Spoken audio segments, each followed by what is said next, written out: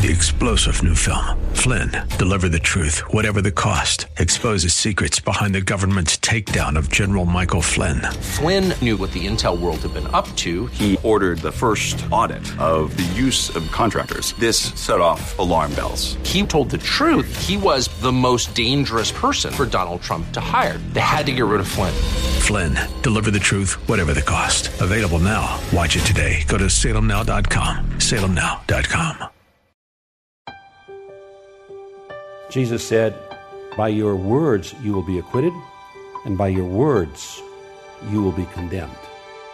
We're back with another edition of Study Verse by Verse, featuring Pastor Leighton Sheely from Church of the Highlands in San Bruno. I'm Mike Trout, and we'll be wrapping up his message today, taken from the 3rd chapter in the book of James. If you'd like to grab your Bible and turn to the book of James and the 3rd chapter, you'll be able to follow along. And as the name of this broadcast indicates, he takes us verse by verse, almost word by word, oftentimes, through our studies. This is an outreach ministry of Church of the Highlands, and they are on the web at highlands.us. That's highlands.us. Here's Pastor Leighton. There are very few sins a person can commit where the tongue is not somehow involved, setting on fire the entire course of life. Course of life, literally the wheel of being. It was an expression that was used in the ancient times to indicate the ups and downs of life. If you look at any point on a wheel as it's going around, it's going up and down. And so the wheel of life stands for the ups and downs of life, the fortunes of life. So what we say affects our fortunes. It affects the ups and downs of life. We can spend a lifetime building a ministry or building a business or building a family. And then in a few unguarded moments, we say words that destroy it all. Words affect the fortunes of our life, the path of our life. And it says, and it's set on fire by hell. The word hell here is the word Gehenna. Literally, it's a reference to a valley in which child sacrifice took place, and then it became the garbage dump for the city of Jerusalem, and it is described as fires burning, never going out. And so it became linked with the idea of fiery judgment, and then it associated with the fires of hell, and then it described hell itself. And Jesus used the word many times, I think 11 times, and it's found once here in the book of James. And Jesus gives us great insight into Gehenna. Following the final judgment, Gehenna is the place of punishment and the destruction of the wicked, according to Matthew 5:22. The body and soul are judged in Gehenna, Matthew 10:28. This punishment is eternal, Matthew 25:41. And Jesus warns against several sins that might cause someone to be condemned to Gehenna, including calling a brother a fool in chapter 5, verse 22, and giving in to sinful inclination in verses 29 and 30. The implication here is that Satan himself is what sets our tongues on fire. That Satan and his workers are trying to create circumstances in our life to elicit us to say things that are ungodly and destructive. And furthermore, Satan is the ultimate source of false teaching that happens all too often in churches. Verse 7, for every kind of beast and bird, of reptile and sea creature can be tamed and has been tamed by mankind. But no human being can tame the tongue.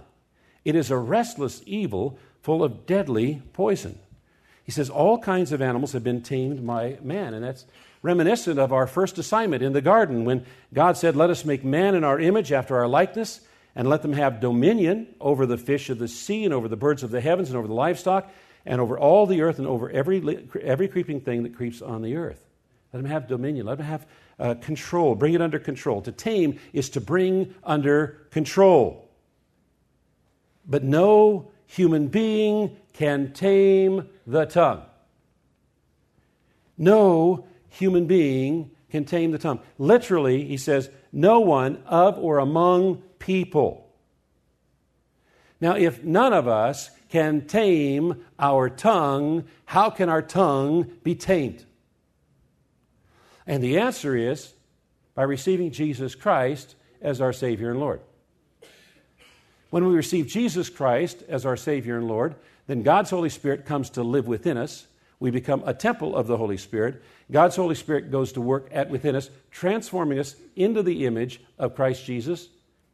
And He bears fruit, the fruit of the Spirit, one of which is self-control, which affects not only our actions, but also our speech. How can one tame the tongue? By accepting Jesus Christ as Savior and Lord. He says the tongue is a restless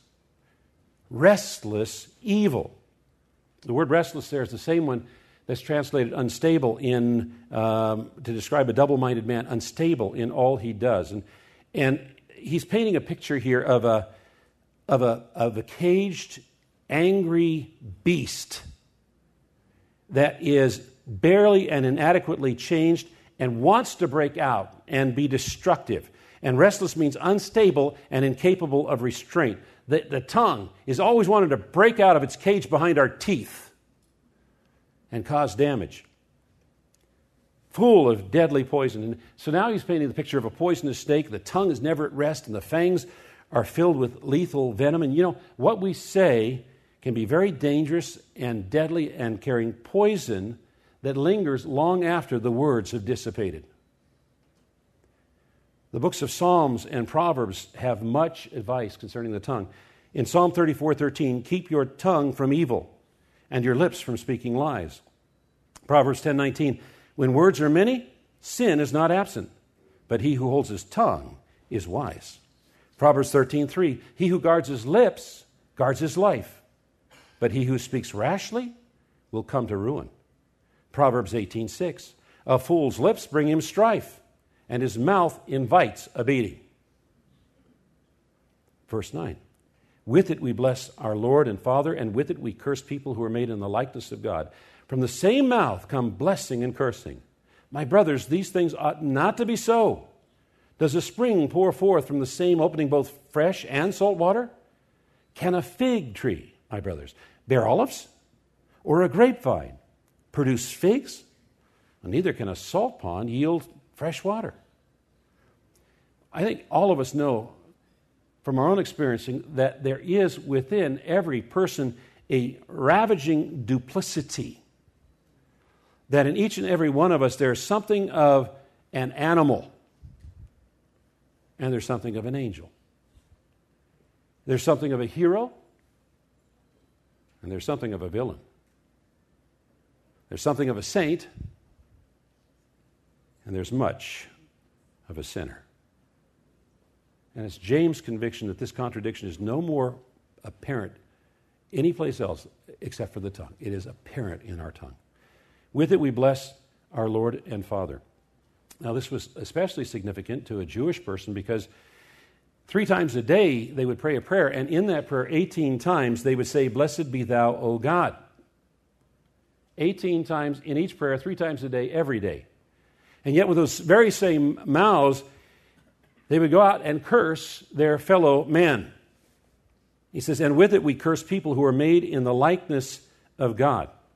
And so James gives us a reason for not cursing people, and that reason is because they've been made in God's likeness.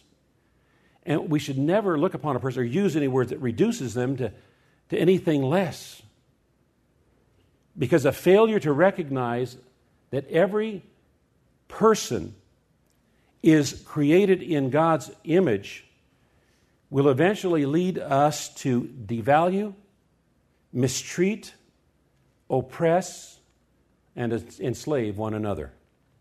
The doctrine of total depravity doesn't mean that the image of God is obliterated in a person, but only that every aspect of our being is affected by sin. There is still something in every sinner that's worth saving. And that's why Christ came. Jesus said, what goes into a man's mouth does not make him unclean. But what comes out of his mouth, that is what makes him unclean. And he pointed out the seriousness of what comes out of our mouth by saying, by your words you will be acquitted, and by your words you will be condemned. It is very important to God what we say. It's also very important to others as well. Pastor McGee, in his commentary, quoted an anonymous person who wrote these words: "A careless word may kindle strife. A cruel word may wreck a life. A bitter word may hate instill. A brutal word may smite and kill. A gracious word may smooth the way. A joyous word may light the day. A timely word may lessen stress. A loving word may heal and bless." What we say is important to God. What we say is important to others. So, your homework for this week, if you choose to accept it, is every morning when you're having devotions to ask God to help you be cognizant of what's coming out of your mouth, and ask Him to help bridle your tongue so that what you're saying brings honor and glory to God. And then read one chapter a day from the book of Proverbs, day after day after day after day. Because Proverbs is so filled with the wisdom of God that if we saturate ourselves in it, it will affect the way we think, that affects the way we speak, and the way we act. Amen. Lord, thank you for your word, and thank you for your Holy Spirit. Thank you for saving us from our sins. Thank you for adopting us as your own children, so that we have the privilege of addressing the Creator of the universe as our Father. Thank you, Lord. In Jesus' name we pray. Amen. Amen. We're in a study in the book of James with our teacher, Pastor Leighton Sheely from Church of the Highlands in San Bruno. I'm Mike Trout, and we will continue in the book of James here on this program as Pastor Leighton continues from the pulpit at Church of the Highlands. Details about the church are on the web at highlands.us, and this broadcast is on the web at studyversebyverse.com. Another reminder that Church of the Highlands is having a worship and prayer service on the National Day of Prayer. That's this coming Thursday, the 3rd of May at 7 p.m. And after the service, they'll be serving apple pie and ice cream. How nice.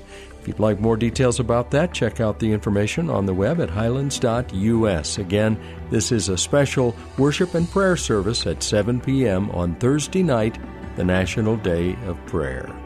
Have a great rest of your day, and join us tomorrow when we'll continue to open the Word of God and study verse by verse.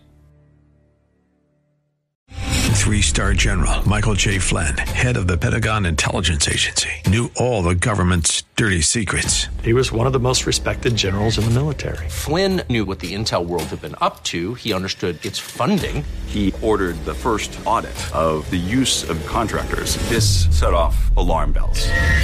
The explosive new documentary, Flynn, Deliver the Truth, Whatever the Cost, uncovers the facts behind this scandal. Flynn told the truth. He was the most dangerous person for Donald Trump to hire. I find out the worst enemy that I'm going to face in my life is right here in America. They took my assessment and they wanted me to change it. And I was like, I'm not changing it. They had to get rid of Flynn. With in-depth interviews, archival footage, and never-before-seen personal records of the man behind the headlines. I just felt like I was drowning. Flynn, Deliver the Truth, Whatever the Cost. Available now. Watch it today. Go to salemnow.com. salemnow.com.